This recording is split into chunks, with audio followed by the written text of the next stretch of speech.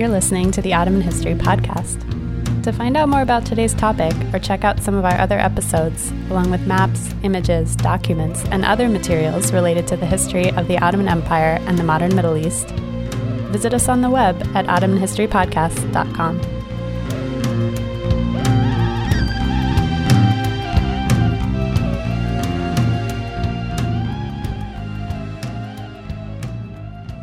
Welcome to another episode of Ottoman History Podcast. I'm Chris Grayton. I'm Zoe Griffith. I'm Nora Lesserstone. Today's guest is Jennifer Johnson. She's assistant professor in the Department of History at Brown University. Jennifer, welcome to the podcast. Hi, thank you. We're happy to have you on today to discuss your new book entitled The Battle for Algeria, Sovereignty, Healthcare, and Humanitarianism. That's out this year from University of Pennsylvania Press. Congratulations. Thanks. It's exciting to be out. And we're really excited to talk about this book. It's a work that studies the period of the Algerian War, but rather than focusing on the battlefield and the violence, the themes that are so prominent in the history of not only the Algerian War for independence from French colonialism, but also in the broader historiography of Algeria. Rather, this book takes a look at another battlefield of contention, which is medicine and humanitarian aid during the war, specifically both French colonial organization as well as the humanitarian efforts of the FLN in its fight against the French and international humanitarian organizations as well.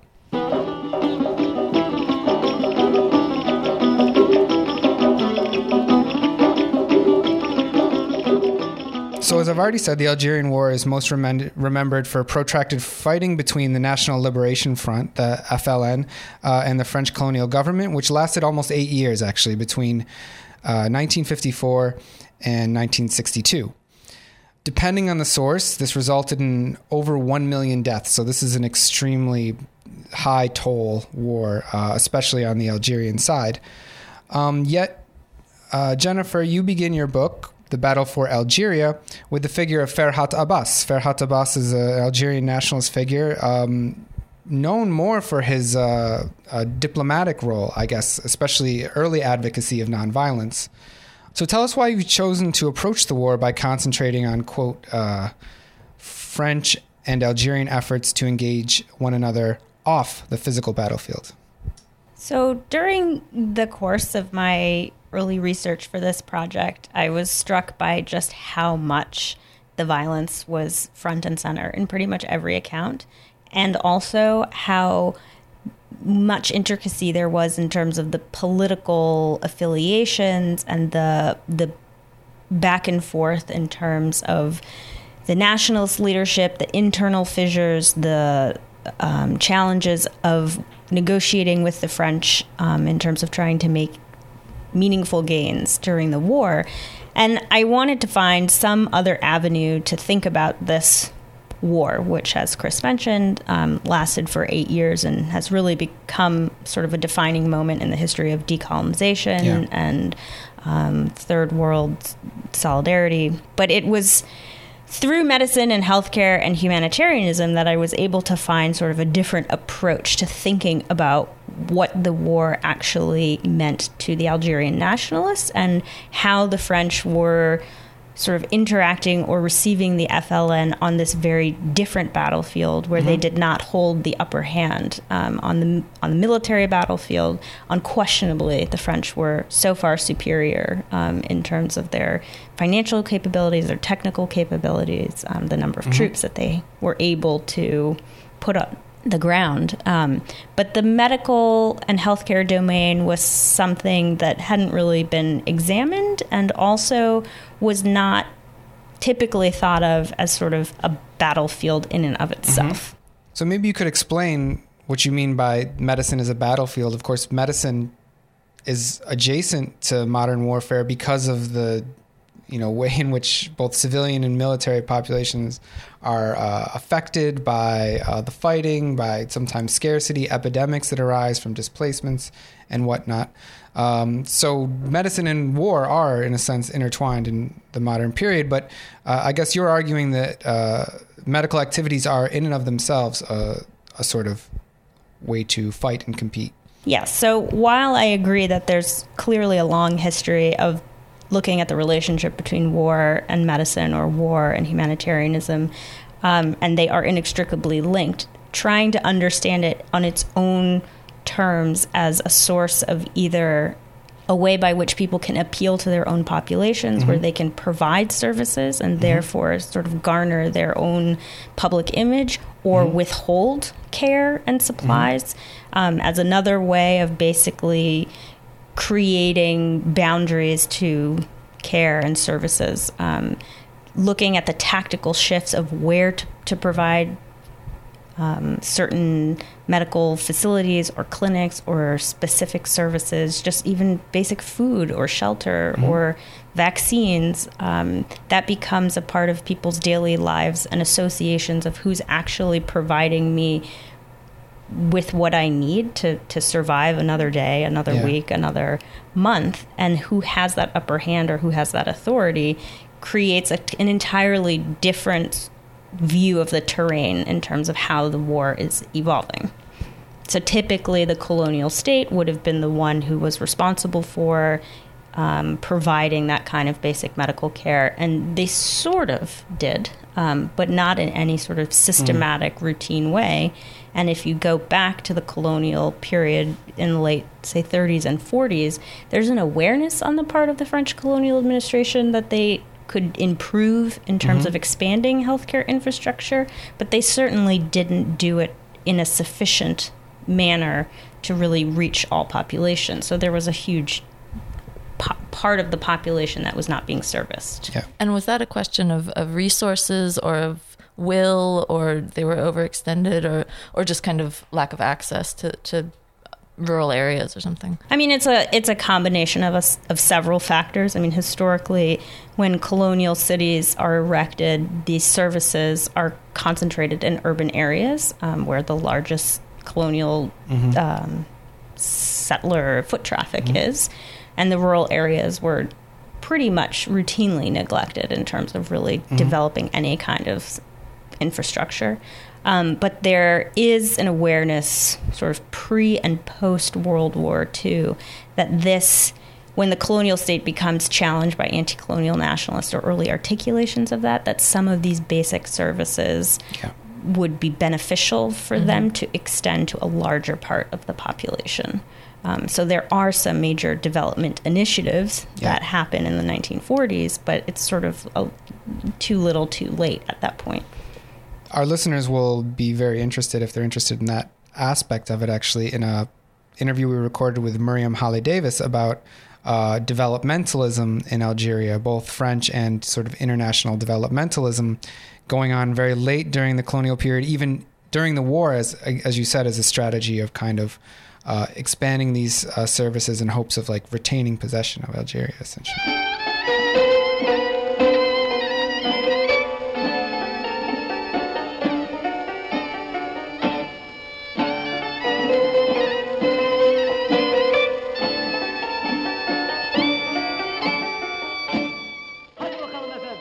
Welcome back to Ottoman History Podcast. Chris Creighton here with Zoe Griffith and Nora Leschasson, talking to Professor Jennifer Johnson about her new book, The Battle for Algeria. To learn more about this book and some of the other relevant readings related to today's subject, visit our website, OttomanHistoryPodcast.com, where we have a complete bibliography. So, Jennifer, you argue that, quote, both sides mobilized recently redefined notions of welfare and rights to appeal for support from a wide array of sources. So let's start with a discussion of the colonial administration. Tell us about these efforts and what you refer to as, quote, medical pacification.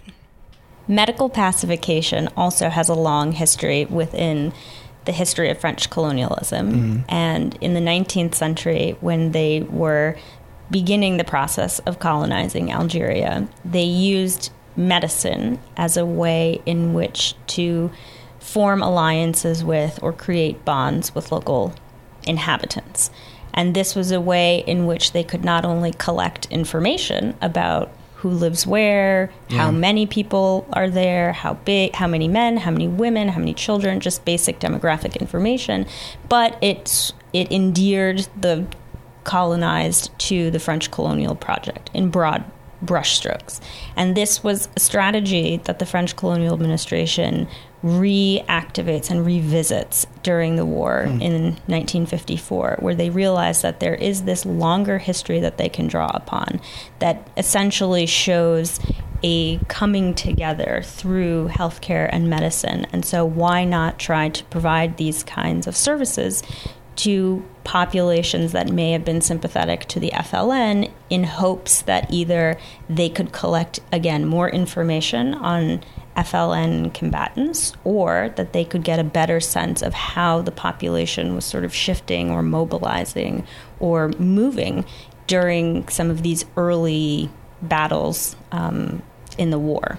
And was that impulse a direct response to these kind of early anti-colonial sentiments in Algeria, or were the French maybe looking to other anti-colonial projects in other parts of Africa, other parts of the world? Was it specifically an Algerian story, or are they also responding outside? I think the larger story of medical pacification, as I call it, is not unique to Algeria, that it has certainly resonances in terms of the colonization process all over. And there's also a long history of missionaries playing a significant role in this kind of process of introducing the colonial state or the civilizing mission or Christianity to these broader populations. But I don't see it really playing out as much during a war for independence as I think is the case that I'm trying to show for Algeria, that particular story is somewhat unique, but drawing on trade methods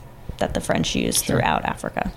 The relationship that the French have to Algeria is such that it is really the crown jewel of the French Empire, and it was legally part of France. And so the idea of letting Algeria fall was really beyond most administrators' comprehension, and that they were going to employ every tactic and throw every resource to try to preserve it. And I think that's one of the ways in which the efforts and the expense and the extent to which they try to mobilize healthcare units and healthcare facilities for the Algerian population in a way that they never had is unique. You don't see that in, say, Tunisia or Morocco, where there's not this long protracted military conflict where there's a more political or diplomatic solution.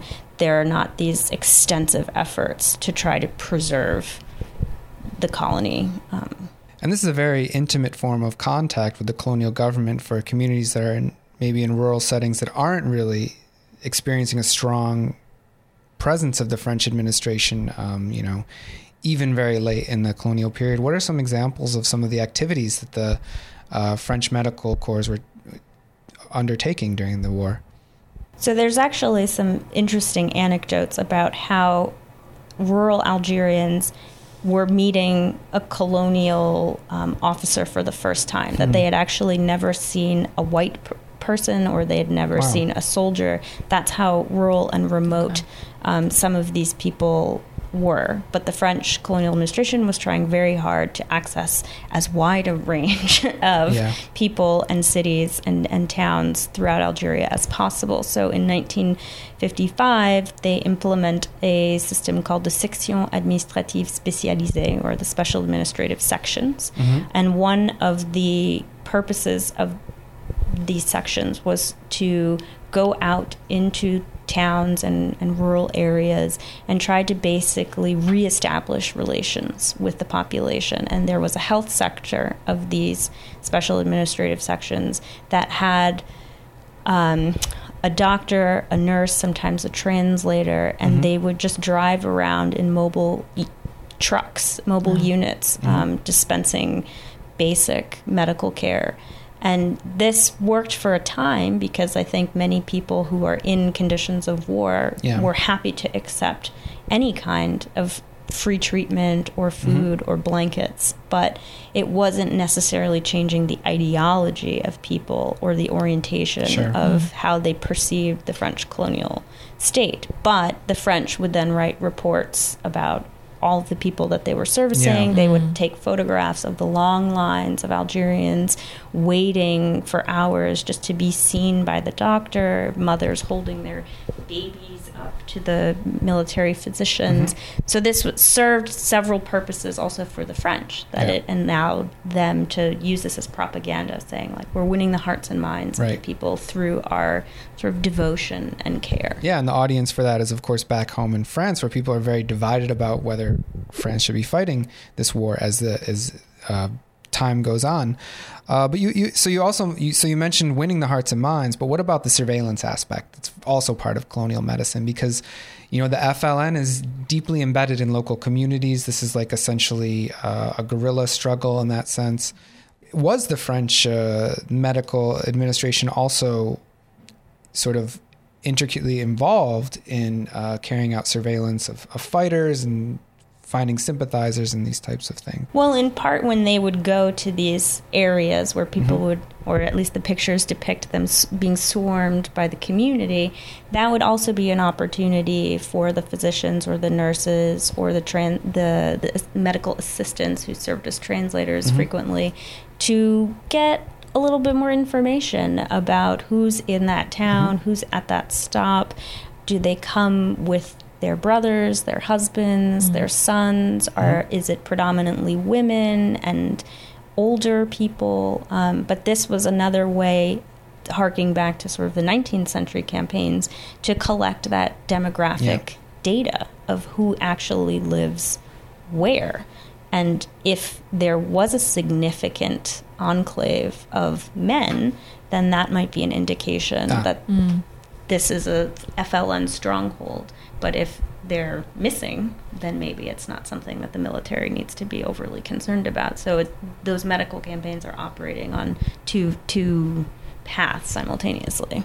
And finally, if I might follow up, what is the relationship to the resettlement camps, the recruitment camps that they call them during the war? I mean, these are huge efforts to resettle like hundreds of thousands of people, I guess, maybe even millions. I can't remember. We had an earlier episode on it with Dorothée Kelou. But so they take villages and move them into these new villages, which are essentially prison camps. I mean, they have watchtowers and all the makings of it. Is that also a way of making the people accessible to the medical teams? Are they, what is sort of the logistical? Yeah, I wouldn't say that the resettlement was a way to provide more aid or like more medicine or make it easier for them to provide services to the people, but it was absolutely a tactic of war to try to better manage the physical territory. So you would have French military officers who would, by force or with very strong tactics, remove entire populations to areas that were visibly under surveillance, or as you said, with barbed wire or contained in some way. And then in some cases they would burn the old village, but it was a way of sort of ferreting out the FLN and their soldiers to try to make sure that they couldn't survive in any environment, and to weed them out, essentially. And that this resettlement idea was really a way to clear the land and then survey the people. Exactly.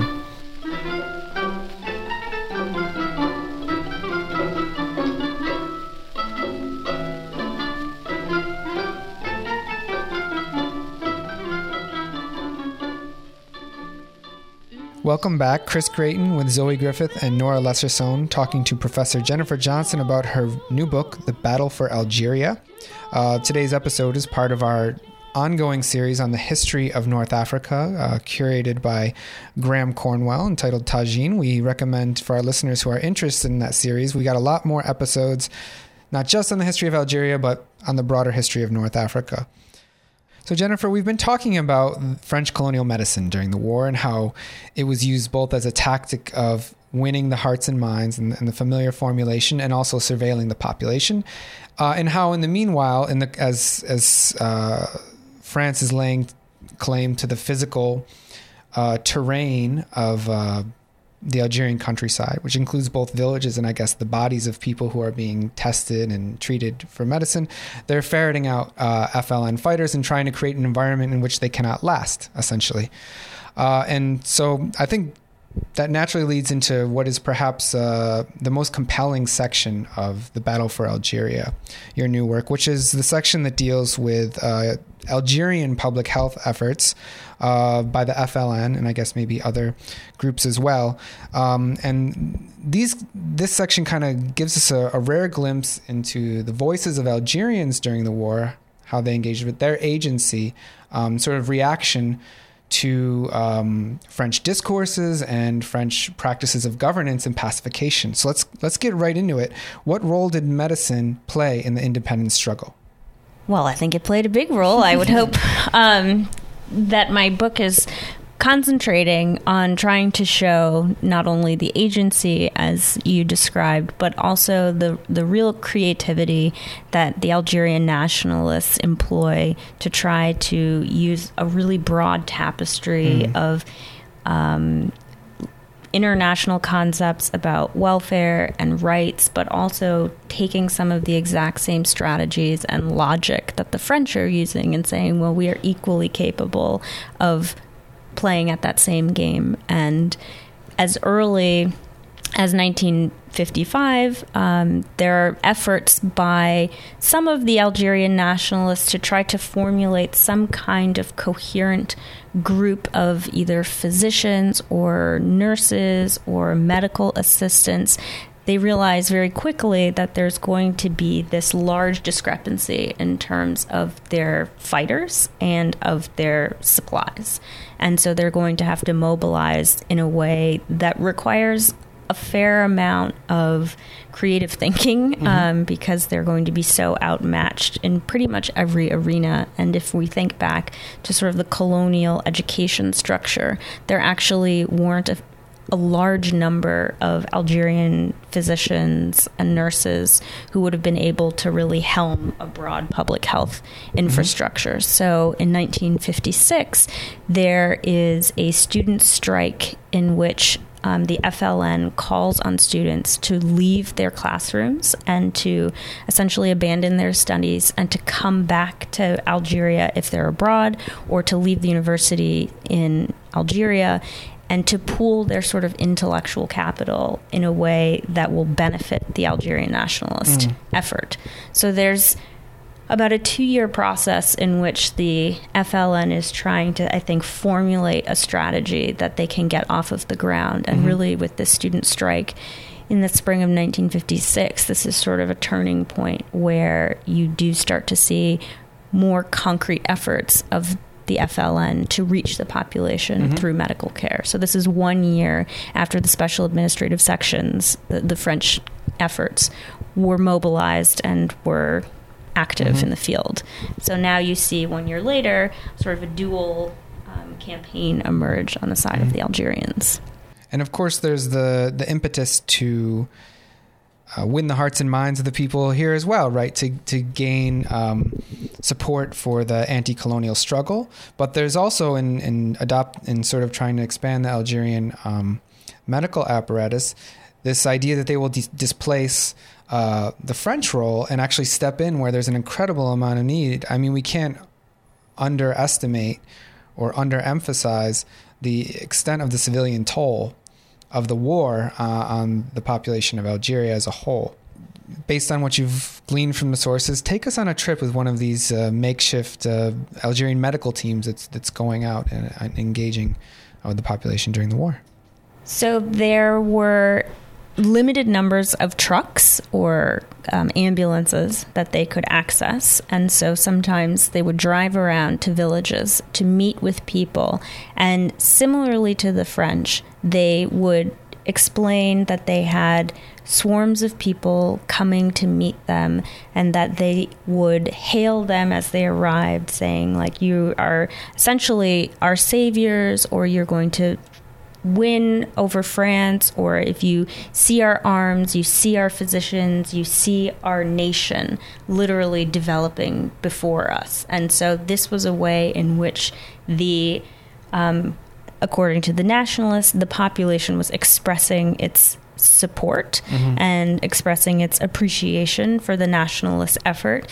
But in all actuality, when you read the memoirs of several of the FLN combatants or some of the physicians, they explained that there was so little in terms of the actual supplies that they could provide to people, and that they would make casts out of eggs and water, or that they would take trees or pieces of wood as flanks for a cask. So they're operating with the most minimal of products. And so I think that there's a certain retelling in the memoirs of how the Algerian nationalists wanted their efforts to come across as versus the reality. There's a tension there. But undoubtedly, there was an organized effort by the nationalists to try to reach the population and to compete, perhaps not on an equal scale, but at least project equality with what the French were doing. And sometimes there would be French medical supplies that the Algerians would steal from different military bases or camps, and that would be a way in which they could provide services to the Algerian population. Another way in which the Algerians developed their health services apparatus during the war was that in 1957 they started the Algerian Red Crescent. Yeah. And this organization, I think, is really what galvanizes their domestic efforts and also really their international efforts in terms of getting those critical supplies that they could not access or didn't have at their disposal within Algeria. So there's going to be a huge influx after 1957 of not only financial support, but practical material support of, say, milk, powdered milk, or blankets for children, or clothing to survive a winter, or vaccines or pills that arrive in shipments from either international organizations or from other Red Crescents or national societies, Red Crosses around the world. One of my favorite parts of that section of the book is you talk about a kind of knowledge base among some of the members of the FLN who had this language of humanitarian relief and of kind of international discourse that they were operating on. It was another maybe aspect of a propaganda campaign, but that they were able to translate that for an Algerian context. And I was kind of wondering, that idea of translation, are you talking even about specific terms, or was it more of a working on with particular resources, with particular populations? This notion of translation, what did it look like? So when I use the sort of expression or the word translation, I'm thinking more about how these larger international concepts of humanitarianism or human rights are sort of floating around in the political sphere for anyone to really access them. So what the Algerians do is they try to figure out a way in which to make that language relevant for their particular case. So it's not a literal means of translation where they're going to explain rights and humanitarianism to the local populations. It's more that it's almost the reverse process, where they're trying to explain the Algerian cause and translate their struggle into terms that a larger international public would understand. So the language of suffering, the language of humanity, the language of women and children, refugees, they sort of seize on some of these concepts and then use those to try to mobilize support abroad. How could you have this resettlement camp where children are living in squalor and horrible, unhygienic conditions?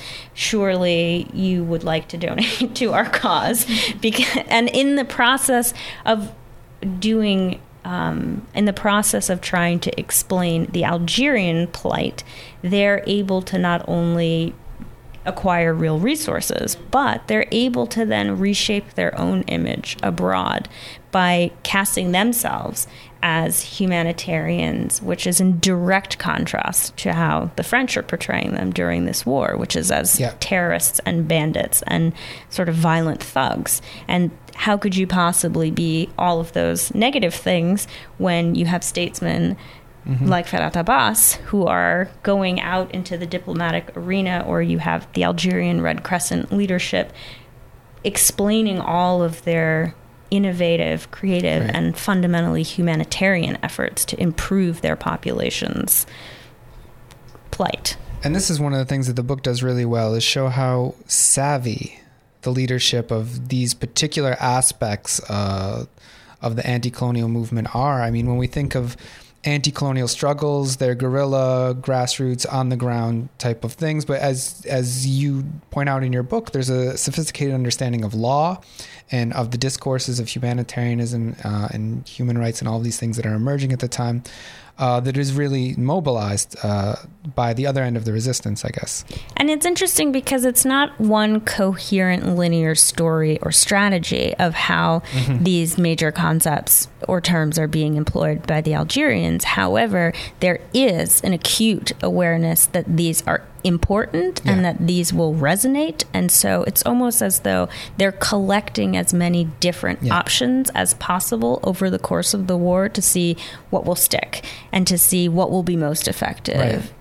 And I find that process fascinating because they're evolving. The nationalist sort of logic is evolving as the war goes on, as they test out new methods for either material aid or diplomatic progress. Right.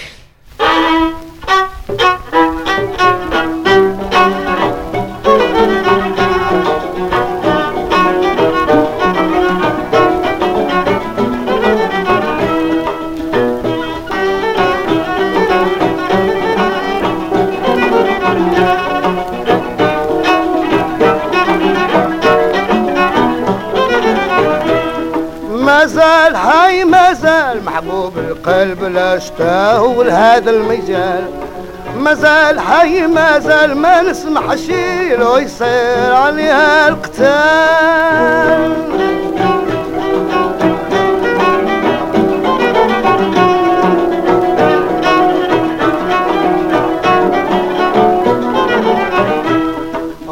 قدر شي نلقاه يا حبابي وقتاش نراه قلبي ما ينسى خاطري ما يصبر مسكين ذاك اللي نهوى في المحاين ما زلت معاه كان الله هداه ينتهى ويرجع لي في الحين مازال حي مازال محبوب القلب لا شطول هذا الميزان مازال حي مازال ما نسمع شي لو يصير عليها القتال. Welcome back to Ottoman History Podcast. Once again, Chris Grayton with Zoe Griffith and Nora Lessersohn talking to Jennifer Johnson about her new book, The Battle for Algeria.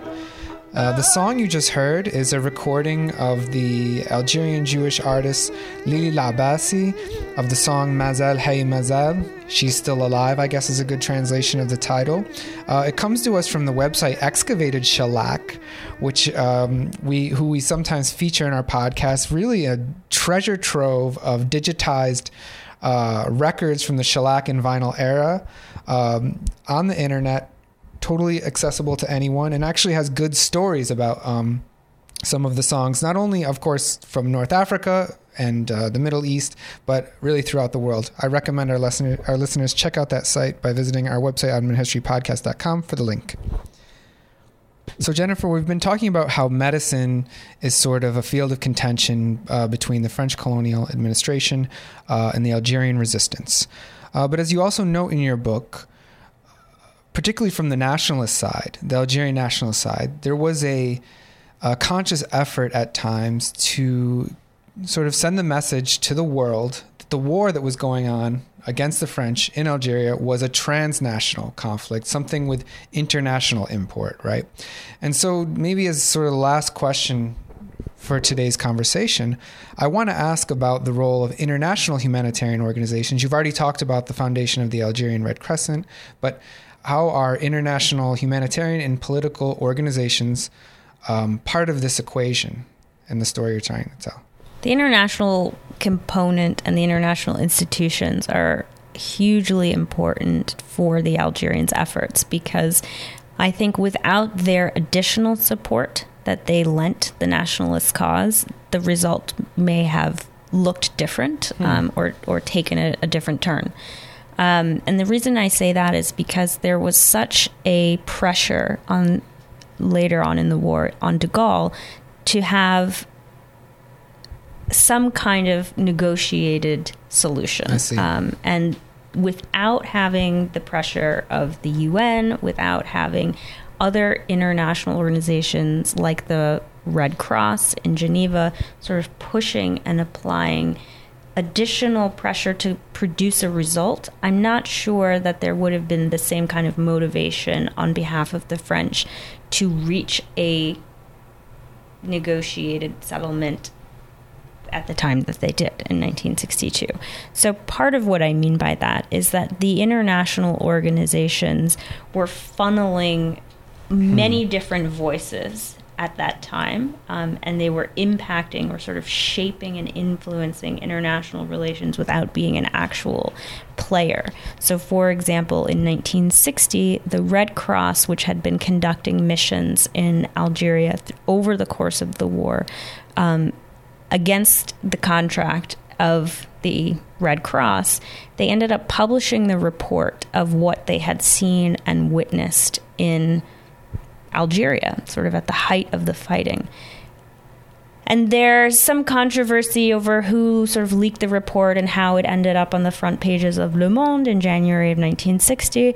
But in any event, the result was a public outcry, both in France and around the world, at the conditions that were described in this report, at the kind of horrific day-to-day struggles of the Algerian people. And this was a way that exposed the French in a very concrete way, that they could not finagle out of. They could not say this is a they could not say that this is a private affair, that this is none of your business, or we have this all under this is a domestic concern. These are the events that are under French jurisdiction. This was laid bare on the front pages of the most popular and well circulated French newspaper, and there was a necessity for the French to respond in a way that they had not been able to do. So it's that kind of subtle pressure, or not even subtle, but that kind of pressure that impacts the course of the war. Right. So normally we see that the Red Cross and the Red Crescent work together, but in this instance, was this true in practice in Algeria? There was a French Red Cross that was operational in Algeria, and per the rules and regulations of the International Committee for the Red Cross, countries are only allowed to have one national Either society. a Red Cross or a Red Crescent. Right. It can be either, but you're only allowed one national society. Yeah. And so because the French Red Cross was operating on the ground in Algeria and had been throughout the colonial period, the Algerian Red Crescent technically was not allowed to be an official national society. They knew this. They didn't care. They formed their group anyway, and they started writing letters on Algerian Red Crescent letterhead and sending it all around to national societies around the world and to the Red Cross in Geneva, requesting meetings, requesting support, requesting aid. And there's some very interesting correspondence. For example, the British Red Cross gets a letter from the Algerian Red Crescent, and they're very confused about what this organization is, who authorized it. Wasn't there already a French Red Cross? Should they be sending money? We're not sure. They send that correspondence to Geneva. Geneva says, yes, we know that this organization is operating. We haven't officially recognized it, but it put the Red Cross in a very interesting position because their entire mission and outlook is to provide humanitarian aid in a neutral, apolitical situation. So getting involved in the politics of two different national societies is sort of beyond their scope. And by having meetings with Algerian Red Crescent representatives, that was, again, sort of a de facto recognition, but without actually saying, we think you are a legitimate organization. They can't turn away someone saying we're in the middle of a war and we've got people dying and we need assistance immediately. So that was another way in which the Algerians sort of creatively sidestepped what was legally permissible or even diplomatically accessible to actually obtain aid and to increase international awareness and recognition for what they were doing. And this is one of the aspects of the global historiography of humanitarianism, even a lot of the best work that is often ignored, which is how local humanitarian initiatives sort of change the practices and discourses of global humanitarian organizations. Often humanitarianism is presented as sort of this like Western intervention in a way into different parts of the colonial world, of course, the Middle East during World War I. And what's often ignored is, and what you've shown here, is that actually local efforts by Algerians reshaped, conceptions of humanitarianism. They showed agency of Algerians in the struggle and ultimately helped bolster the claims for an independence movement. Yes. Well, on that note, we've had a great conversation. There's still more to talk about, but I think we'll leave it here in terms of time. Jennifer, thanks so much for coming on the podcast. It's been a real treat to talk to you today. Thanks for having me. I really enjoyed it. Thanks for joining in, Zoe and Nora. Always nice to have you here. Anytime. Want to remind our listeners to check out the book, The Battle for Algeria, Sovereignty, Healthcare, and Humanitarianism from University of Pennsylvania Press. Check that out on our website, OttomanHistoryPodcast.com. There's a link where you can buy it or simply locate it. We also have a bibliography to read more about today's topic, some of the other work that has either been alluded to, evoked, or is relevant to this podcast. And I want to remind you to also check out our Facebook page, where we've got over 25,000 Facebook fans sharing our latest content and commenting on whatever their heart desires. That's all for this episode of Ottoman History Podcast. Thanks again for tuning in. Join us next time, and until then, take care.